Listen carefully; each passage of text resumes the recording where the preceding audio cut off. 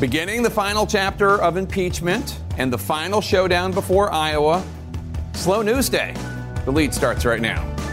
About to get served minutes ago, the Senate Majority Leader announcing when an impeachment trial could begin.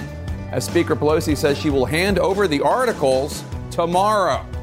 Tonight is the night, live on CNN, the last debate before the first votes, and it comes as the feud between two candidates with very similar fan bases could erupt on stage. Plus, the shifting stories on the Iran strike, the Trump administration going from an attack was imminent to no, this is part of a long-term strategy. Welcome to The Lead. I'm Jake Tapper. We begin with the politics lead today. A huge 24 hours ahead in the Trump presidency. House Speaker Nancy Pelosi set to send the articles of impeachment to the Senate tomorrow and hold a vote on which House lawmakers will manage the impeachment case. This afternoon, Senate Majority Leader Mitch McConnell said he expects the Senate trial to start on Tuesday. Just hours from now, though, Democratic presidential candidates will take the stage in Iowa for the CNN Des Moines Register debate, the final showdown before the actual Iowa caucuses 20 days from today. Polls indicate the caucuses are essentially a jump ball at this point. And these two stories are about to collide because 3 of tonight's debate participants are senators who will be jurors in the coming trial and will need to be in Washington, not on the campaign trail. And potentially the first fight they and their Senate colleagues will wage, whether the Senate and the American people will hear from additional witnesses. Democrats arguing if the president has nothing to hide, then the White House should want officials such as John Bolton or Mick Mulvaney to testify. Republicans are warning Democrats, be careful what you wish for, as CNN's Caitlin Collins reports. Good morning, everyone. After waiting nearly a month, Speaker Nancy Pelosi says the House will vote Wednesday to send its impeachment charges against President Trump to the Senate. Speaker indicated with the full consent of the caucus that those articles of impeachment will be transmitted to the Senate. Following a closed-door meeting with her caucus, Pelosi issued a statement saying the American people deserve the truth and the Constitution demands a trial. But there are still questions about what that trial will look like. Pelosi offering no hints today about which Democratic lawmakers she'll choose to serve as prosecutors, announcing that, too, will have to wait until tomorrow. That is a question to be addressed by Speaker Pelosi. The vote will kick off Trump's long-awaited trial in a matter of days. Next Tuesday. Jump-starting a clash between Republicans and Democrats over their demands to include new witnesses and evidence. There's no constitutional exception for a House majority with a short attention span. Senate Majority Leader Mitch McConnell argued against both today. House Democrats' case cannot simultaneously be so robust that it was enough to impeach in the first place, but also so weak that the Senate needs to go fishing. But after the White House blocked House Democrats from gaining access to crucial witnesses and key documents, who's ever heard of a trial without witnesses and documents? Democrats say it's necessary for a fair trial. And these witnesses, by the way, are not what Republicans say they're Democratic plants.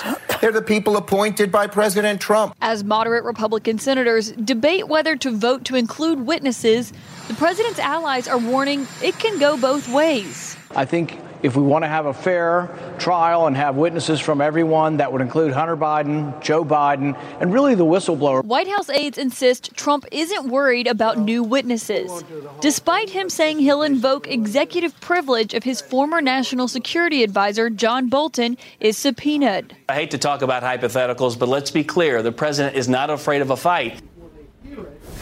Now, Jake, if the trial does get started on Tuesday, as McConnell predicted earlier, the president is slated to be out of the country. He's scheduled to go to an economic forum in Switzerland, and while he canceled that trip last year because of that government shutdown, right now the trip is still on, White House officials tell us. Though, Jake, we know this is a president who doesn't like traveling out of the country anyway, and certainly not when there's big news about him. All right, Caitlin Collins, thanks so much. Let's chew over all this. Hillary Rosen, let me start with you. Take a listen again to what Majority Leader McConnell said today on the Senate floor about Democrats. House Democrats' case cannot simultaneously be so robust that it was enough to impeach in the first place, but also so weak that the Senate needs to go fishing. If the existing case is strong, there's no need for the judge and the jury to reopen the investigation. How do Democrats counter that? Mitch McConnell he's so smart to be such an obvious hypocrite here that he knows that the White House prevented people from testifying in the House. He knows that the House had no choice but to go forward without testimony from key witnesses, and that a key witness, namely the former National Security Advisor Josh Bolten, has offered to come and give more information to the Senate. So, I think this is just theater that he's doing. It's obviously, look, we have to own this. It's theater the Democrats are doing, too. But, the American people do need to see that it is the Republicans at this point trying to keep information from them. Are Republicans going to be able to prevent witnesses? It seems like there's a majority support for witnesses out there in the polling. Indicates. And also there are Republican senators who say they want to hear witnesses. Obviously, we need 51 members of the Senate to make that decision. But the overall consensus from those in the Senate, they want to hear, let's hear the case. Let's hear both sides. And at that point, make a decision whether or not we need to hear more witnesses. But to Hillary's point, the reality is if Nancy Pelosi was so certain about these articles of impeachment and she was so certain it was time to pass these articles, then she would be rushing to the Senate for them to put this on the floor. And the fact that she delayed it for 3 weeks, in my mind, says she wasn't confident with this. And her idea and her decision to slow roll this has really backfired. She's one of the most strategic people in Washington. And for her to slow roll it to this degree was a very calculated gamble, but she did not. Karen, I know you want to play with this. We're going to come right to you, but I want you to take a listen to this exchange because it's on point to what was just said. Take a listen to this point. CNN's Manu Raju asked about this with Democratic Congresswoman Rosa DeLauro, specifically about Pelosi withholding the articles for weeks and weeks. Why did she release the articles? Why did she say she ultimately released the articles if they weren't going to do what she considers a fair trial? Well, she will be doing, she's thought very carefully about this in conjunction with the committee chairs who have been responsible for this. And she will, make her case and proceed forward. I didn't get an answer there, really. What? Okay, I'll give you an answer. So what did Pelosi Pelosi accomplish here? Well, what are we talking about right now? Whether or not there should be witnesses. And that's what we've been talking about for several weeks. And if you look at the polls, 7 in 10 Americans actually think the president should let the people come forward, those who were not able to testify during the House proceedings, and testify. They have important information. We know that. And the only reason to not let them come forward is because you have something to hide. And I guarantee you that is what a lot of people think. We've all watched, crime shows, and they always tell you, when the person doesn't testify on their own behalf, it always makes you wonder, well, what are they hiding? And in this instance, I think with Trump, because we know he has such a penchant for lying, it's very hard for them to make a credible argument as to why not have John Bolton go ahead and testify. There certainly can be things that you can still hold confidences and protect national security. That doesn't mean he can't answer a simple question like, so did you say that? I forget the quote that he said about it being a drug deal or what have you. Mm-hmm. What's wrong with being asked that question? So what about the idea that Republicans are saying, okay, some Republicans are saying, okay, maybe we'll have witnesses, but that means we get to call witnesses too. And you just heard Rand Paul say Hunter Biden, Joe Biden, and the whistleblower. Yeah, I remain completely mystified by Pelosi's plan on this. The House controlled one part of the process. The Senate controlled the other part of the process. Everyone knew this when we began. She had no leverage when she began. She remains with no leverage, which is why she's going to hand them over. So if they are going to get witnesses, the way they're going to get witnesses is that Republicans will get witnesses that they want to hear. They could and should have, I think, subpoenaed people in the House like Bolton and let them go through the judicial process to determine what would be national security concerns. They decided not to do that. What was the argument? That they had to get this done super, super fast. But apparently they didn't. Because here we are sitting on it 3 weeks later. This is disingenuous to say she sat on this. This is over the holiday. She was like, right? The Senate was out of session. Please. It's not like if she had delivered the documents that they would have immediately started the trial. They wouldn't have. I feel like do you think Pelosi's accomplished something? Yeah, I think that she's created a conversation that did not exist before. I think Karen is right on that. I do think whether it's John Bolton or anyone else, it's the president's behavior on trial. It is not Joe Biden's behavior. It is not Hunter Biden's behavior. It is whether or not the president used his power as a president to withhold already congressional sponsored money for political purposes. And it has nothing to do with why he might have done it, just that he did it. Right, but it's Mitch McConnell's decision what to do moving forward. Nancy Pelosi had her chance. It's now Mitch McConnell. All right, everyone stick around. We got more to talk about how Joe Biden, of all people, could theoretically benefit most from the pending Senate impeachment trial. Why the top House Republican is suggesting that today. Plus, the sharpened attack lines coming in now and setting the tone for tonight's Democratic debate only on CNN. Stay with us. In our politics lead today, the vote is tomorrow to send the impeachment articles to the U.S. Senate. As Senate Majority Leader Mitch McConnell says, the trial in the Senate will probably start on Tuesday. Joining me now is New Jersey Democratic Senator Bob Menendez, who will be, as will all his colleagues, a juror in the upcoming Senate impeachment trial. Senator Menendez, thanks for joining us, as always. Do you really think Senate Majority Leader Mitch McConnell is going to allow witnesses? Well, I don't think that left to his own volition, he will allow witnesses. But the question will be whether several of my Republican colleagues who say that they express an interest and a desire to see witnesses, whether they'll vote that way. If they do, then there will be witnesses. And the only way that we don't have witnesses, if Republican senators, at least a few of them, don't join us to have certain critical witnesses. We're not looking for a lot of witnesses. We're looking for critical witnesses that can shed light on some of the essential elements of the House's impeachment articles. Who are you looking for? John Bolton, Mick Mulvaney, anyone else? John Bolton, the former national security advisor, who 2/3 of the American people want to see testify. Mulvaney, the chief of staff.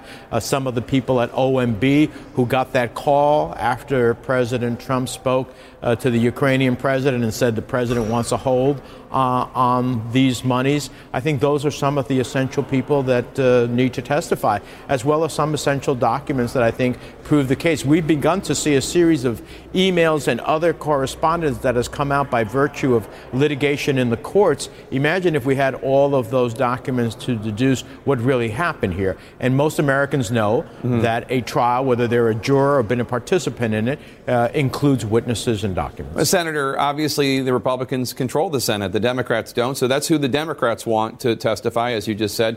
Republican Senator Rand Paul gave a warning about the risk of calling witnesses, writing, quote, "My colleagues can't have it both ways, calling for some while blocking others. If we're going to give a platform to witnesses the Democrats demand, I look forward to forcing votes to call Hunter Biden and many more." Now, I understand you think that Hunter Biden's not germane, that the whistleblower doesn't need to testify, and on. But is that a trade you're willing to make, given the fact that, let's be honest, Democrats don't have the votes? I mean, you need Republicans to join with you.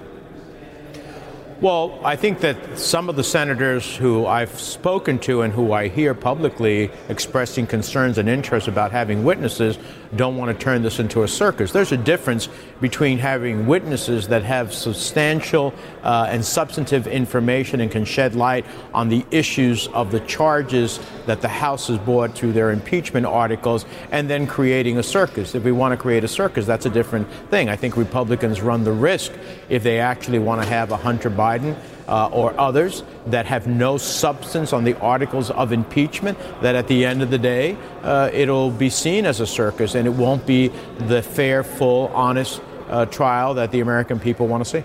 Listen to House Minority Leader Kevin McCarthy today arguing that by holding back the articles until now, Speaker Pelosi essentially helped Joe Biden in his presidential bid. Let's roll that tape. No one questions about what she gained was nothing. But if there's anyone who gained from this, it'd be anybody who's running for president that's not in the U.S. Senate. With Iowa quickly upon us in early February, those 4 senators who are running for president will now no longer have a voice. McCarthy also called on Biden to suspend his campaign while the trial's going on. What do you make of all that? It's pure politics. Look, if President Trump has elicited, had Rudy Giuliani go to Ukraine. Now the Russians are in the midst of doing what they did in his last election, looking into Burisma, the company that Hunter Biden worked on, to see if they can dig up dirt. The Russians are once again digging up dirt for the president. It's politics. At the end of the day, the Speaker wanted to ensure that the sanctity of the House's efforts were preserved and an opportunity in the Senate to leverage the opportunity for witnesses and documents. And I think that the documents that have come out that make a compelling case and witnesses that even some Republican senators are now saying they want to see inure to the benefit of what she's done. So I don't think this is about the politics of Joe Biden or anybody else. It's about the sanctity of the impeachment process that the House took. Senator Bob Menendez, Democrat of New Jersey, thanks so much. The candidates have arrived at tonight's debate site. Sure, warm greetings now, but there's one particular rift that could theoretically break wide open in a matter of hours. Stay with us. That's a live look at the CNN Democratic debate stage in Des Moines, Iowa. That's our 2020 lead today. Tonight at the CNN Des Moines Register debate, Senators Bernie Sanders and Elizabeth Warren will stand just feet apart for the very first time since their first major public conflict, which touches on issues of sexism and electability. The spat is causing some progressives to panic, as CNN's Arlette Saenz reports. 6 Democratic contenders coming face-to-face on the debate stage tonight as multiple clashes are brewing. Up first, a major divide among the top 2 progressive candidates, with Bernie Sanders and Elizabeth Warren engaged in a personal battle. CNN first reporting Sanders told Warren in a private 2018 meeting that he didn't think a woman could win the presidency. Warren confirmed in a statement, "I thought a woman could win." He disagreed. Sanders and his campaign pushing back. I think the wires are crossed. I think there was a discussion about Trump, misogyny, sexism in politics, and the difficulty of running in the era of Trump for women, the special challenges that women face in the era of Trump. But, those conversations can sometimes get misconstrued. The crisis with Iran also thrusting foreign policy front and center tonight. Joe Biden sees his experience as an advantage. But Sanders is trying to turn Biden's long record into a liability, saying he was on the wrong side of history on the Iraq War. Well, you can make that decision. All I know is that I knew what that vote was about. And when you had an administration that was itching to go to war, they were itching. Everybody knew that. You don't give them the authority. You vote no. That's what I did. But Biden trying to keep his focus on President Trump, with a new ad on Iowa airwaves stressing electability. He's got Joe Biden on his mind. Tonight's debate stage will be the smallest yet, and also the least diverse. Democratic contender Deval Patrick calling on the DNC to change its criteria to qualify for future debates, saying the rules have not served to demonstrate to Democratic voters or to the nation the breadth and depth of diverse talent in the field. But the DNC isn't budging. We did have the most diverse field in American history, and I'm proud of that. And what we said every month was that the closer we got to Iowa, we would do what we've always done, which is raise the bar. Now, while this battle has been brewing between Elizabeth Warren and Bernie Sanders offstage, an aide to Warren said she's not interested in looking for a fight with Bernie Sanders on the debate stage tonight. They simply pointed back to her statement from last evening when she said she wasn't interested in further discussing that conversation with Bernie Sanders in further detail. Jake. Arlette Saenz live in Des Moines, Iowa. Thanks so much. Let's discuss. So, Hillary, let me start with you. The explanation that we heard from the Sanders campaign last night was basically, look, they got their wires crossed. What Bernie was trying to say, what Senator Sanders was trying to say was Trump will exploit misogyny and sexism and make it difficult for a woman to win. He wasn't saying he doesn't believe a woman. What they were saying is the little lady misunderstood. Right. Exactly. But look, my prediction is that there was some conversation today between Warren and Sanders, if not directly, and with their camp, because it's actually not in their interest to take on each other. It doesn't help either one. It doesn't help either one of them, because they need to, stop Joe Biden. They need to stop Pete Buttigieg. And so they're better off collecting as many delegates as they can among the two of them than dividing up. So I imagine that this is going to go away pretty quick. Well, the reality but we won't forget it. Right. She may not be going on the debate stage looking for a fight with Sanders on this, but she is going to get one because this has occupied all the oxygen in the newsroom for the last 24 hours. And despite how it came out, she has put him on his heels talking about this in a very critical time. So from the strategic standpoint, she has been successful in getting him off message at a critical time. He's 3 points ahead of her in Iowa, and this is a critical final stretch to the caucuses. And for her to get him off message, it was I think that's a good point. And the other thing is, even if she doesn't go after him, she can stay quiet. But Amy Klobuchar, this is an opening for her to talk about women. It's an opening for Joe Biden to talk about his support of women. So other people may end up doing this. But it's also a fair her. question to say, did you say this or not? She says you had this conversation. You say you didn't say it. What happened? So there is this, I'm going to try again, because again, Sanders doesn't have any supporters at this table, so I will play the role. I can jump in. But here's the idea. Here's an argument. I have heard plenty of Democratic women say that they are afraid that a woman cannot win. I'm sure that you've heard that, if not maybe even said it at one point or another yourselves. Sanders has his certain blunt style. Maybe it came out wrong. Is that possible? Well, I am willing to believe a lot of very bad things about Bernie Sanders. It doesn't ring true to me that he would genuinely believe that a woman could not run and win as president. He got clobbered by Hillary last time around, so he's experienced this before. He doesn't seem to know that yet. But, so that doesn't ring exactly true to me, and I think he likely could have been handicapping the race in a very clumsy way. The other thing is, these folks are going to fight each other. It's like going on The Bachelorette and expecting to find friends. That's not what they're doing here. They're looking for votes. They're competing against each other. And he should make the point, frankly, look, there were two people in the room, and my colleague, Senator Warren, has a history of stretching the truth, and one of her largest lies, her actual DNA contradicts her. So another issue. Ooh, low blow, except she pretended to be a Native American. You want to? That was the low blow. Very quickly, here's the thing, though. It's not just about what may or may not have been said in this conversation. Bernie came into this race with a bit of a legacy. The Bernie bros were known to have been horrible to women online. I know plenty of women who would say things like, there were secret groups of women who didn't want to have to deal with the Bernie bros, so they didn't want to engage online. And the Bernie bros, again, they're pretty obnoxious, and they're very sexist and misogynist. So part of it is, it's part of the reason why when he endorsed Cenk Uygur and then had to pull that back because of those comments. He did come in with an impression, and a lot of women still feeling pretty raw from 2016 about the fact that, he didn't stand up for Hillary or have her back or campaign for her, I think, as vigorously as he could have. But also, he never really took on the Bernie bros and said, let's calm down a bit. No, that's not true. I interviewed him, and I did ask him about the Bernie bros, and he said nobody should be saying things like that. Nobody should be doing things like that. But that's not the same thing, Jake. That is not the same thing as saying you should not be threatening people. You should not be. When it comes up, he mostly ignores it. But you're right. When confronted by a respected journalist, he says the right thing. But I think it's just that Bernie generally, and he thinks of this as identity politics. It's the same way he doesn't engage people of color. He doesn't really engage women. He doesn't think about the country that way. He thinks in terms of class, not in terms of other demographics. And so I believe that he said that to Elizabeth Warren. But I also think that this is part of a larger problem that Elizabeth Warren is struggling with, that Amy Klobuchar is struggling with, that Democratic women are struggling with. So we're in a panel. And we're just going to take a quick break. We're coming back. Same conversation.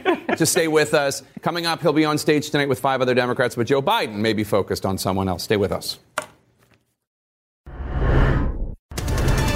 Continuing with our 2020 lead, hours before he takes center stage at Drake University at tonight's CNN Des Moines Register debate, former Vice President Joe Biden's super PAC released a new ad called Consequences. And Biden in the ad is letting President Trump do the talking. Donald Trump has made it clear. Joe Biden. Biden.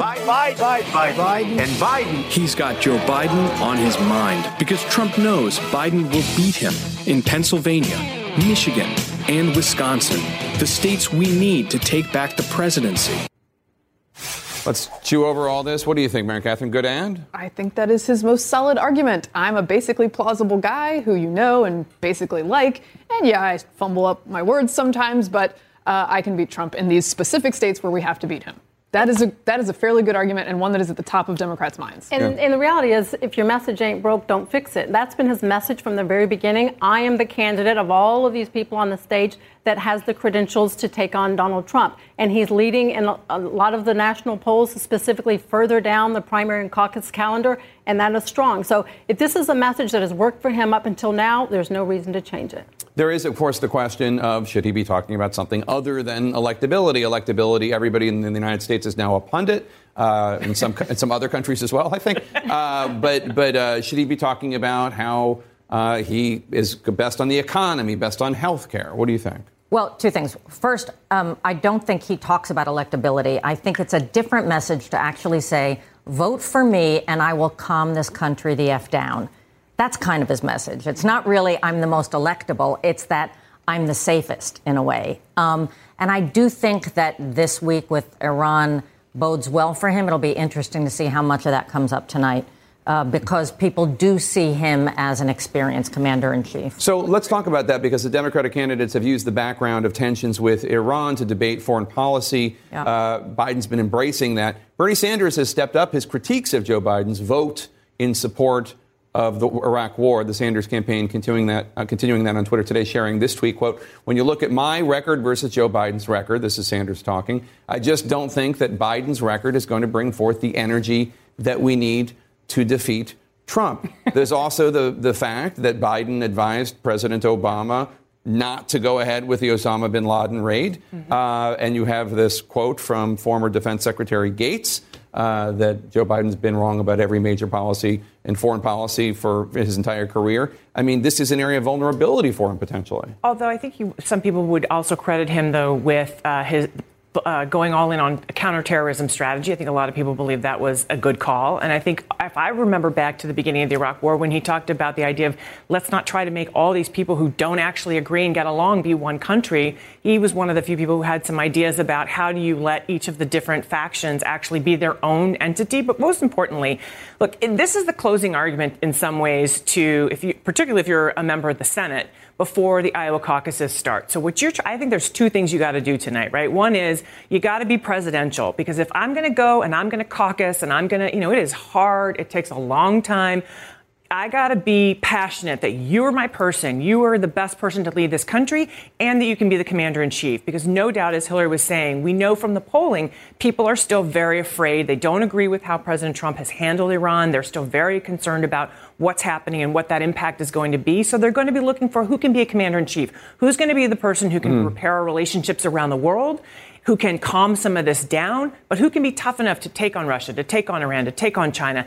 And, I think the conversation about the Iraq war, we know we're going to have that. But ultimately, and even Bernie has to do this, what's the future? What's your vision? How do you move us forward? Well, is what people want to hear. I think that's where Biden's opportunity is. That's right. He said, well, I'm the plausible guy. I was there. I check all the boxes. Moving on, how far are we going down this isolationist road, Bernie? Mm-hmm. Right. Bernie will be happy to lay out his whole plan for a pretty far out there position on this, which I think will make even some Democratic primary voters concerned about his foreign policy positions. On the other hand, there's indication that Senator Warren might bring up how they fought in the early aughts over the bankruptcy bill before Warren was even a senator, when she was a professor, and how Biden is in the pocket of corporations, corporate America, credit card companies, et cetera, and that could be hurtful for him. Well, there are a couple things. That will be certainly an attack that she will use. She loves to use the elites are the boogeymen, but he will certainly be attacked by Sanders with regard to his vote for the Iraq invasion. Look,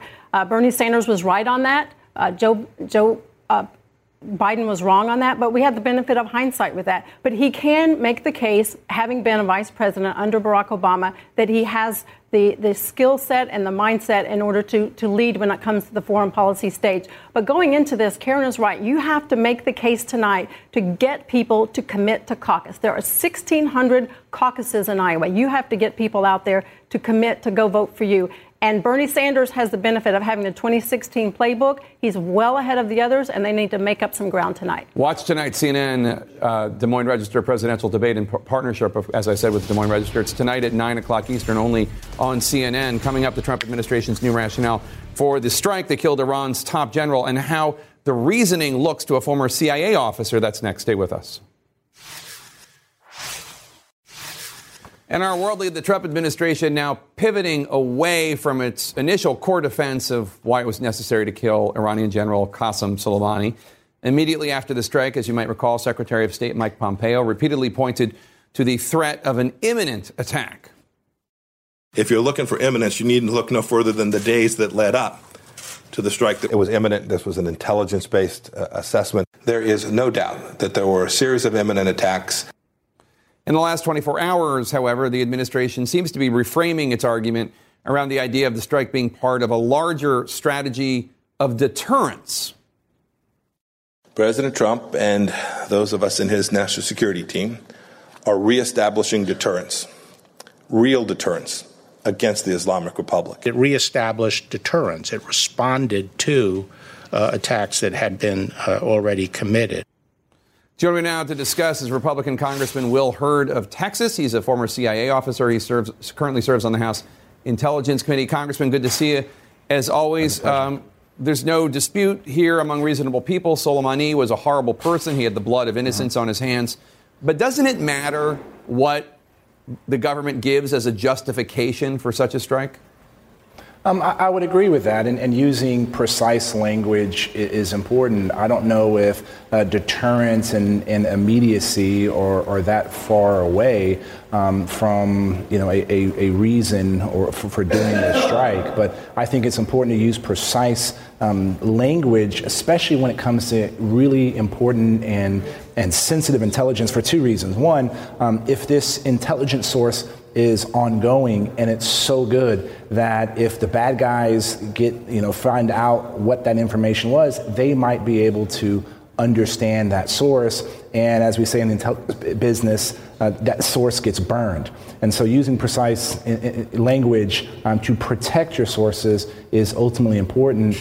And I believe a lot of folks would love to see this intelligence, know what was in this intelligence. But I would agree with our chairman of the Joint Chiefs of Staff, General Milley, when he said that intelligence was clear in what was going to happen and the potential loss of life. And I would concur with that initiative. But I think we can say that what happened to Qasem Soleimani, who as the head of the largest terrorist organization, most well-financed terrorist organization in the world, that is deterrence. And we know that the Army War College did a report on activities in Iraq since, I believe it was after 2008 to about 2018, that when there was consequences to Iranian behavior, they stopped doing negative behavior. So I think all these things can exist at one time. Sure.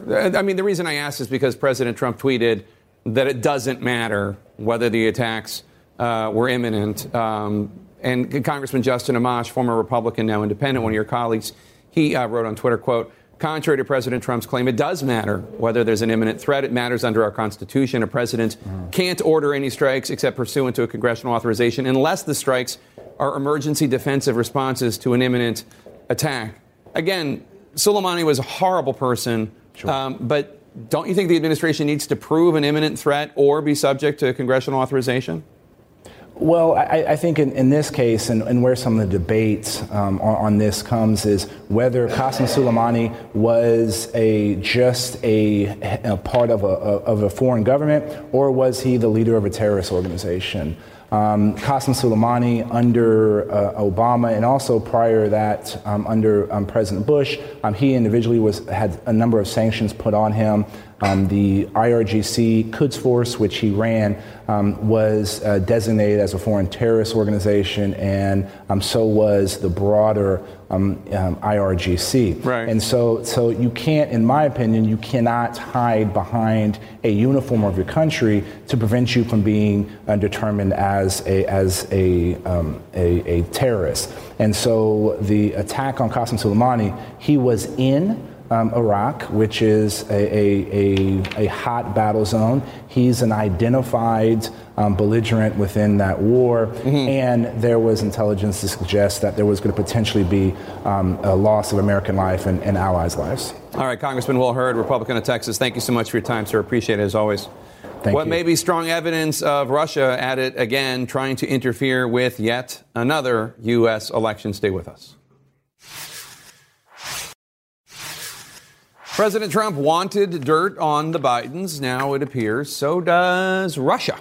A cybersecurity firm, Area 1, says just in the last few weeks, Russia hacked the Ukrainian gas company Burisma, the same company at the center of President Trump's impeachment, where Joe Biden's son Hunter used to serve on its board. As Alex Marquardt now reports for us, now Speaker Pelosi wants to know, what do cybersecurity and intelligence officials in the administration know about this hack that has, according to Area 1, the exact hallmarks of Russia's 2016 election interference campaign? The playbook is familiar, but the target is new. This time, Russian hackers accused of breaking into Burisma, the Ukrainian energy company that Joe Biden's son was on the board of, which has been at the center of the president's impeachment proceedings. Burisma. Burisma. Burisma. Burisma. Burisma. Burisma. Burisma. The Bidens and Burisma. According to Area 1, which is the research group that revealed the breach, the tactics used on Burisma late last year are practically identical to what the same group of Russian military hackers, called the GRU, used in 2016 to get into the DNC and Hillary Clinton's campaign. We're 100% confident that it's associated with the Russian GRU. The GRU executed what are known as credential harvesting phishing campaigns. So these are attempts to steal usernames and passwords. Fake websites were set up to lure Burisma employees into handing over their information so the hackers could get inside.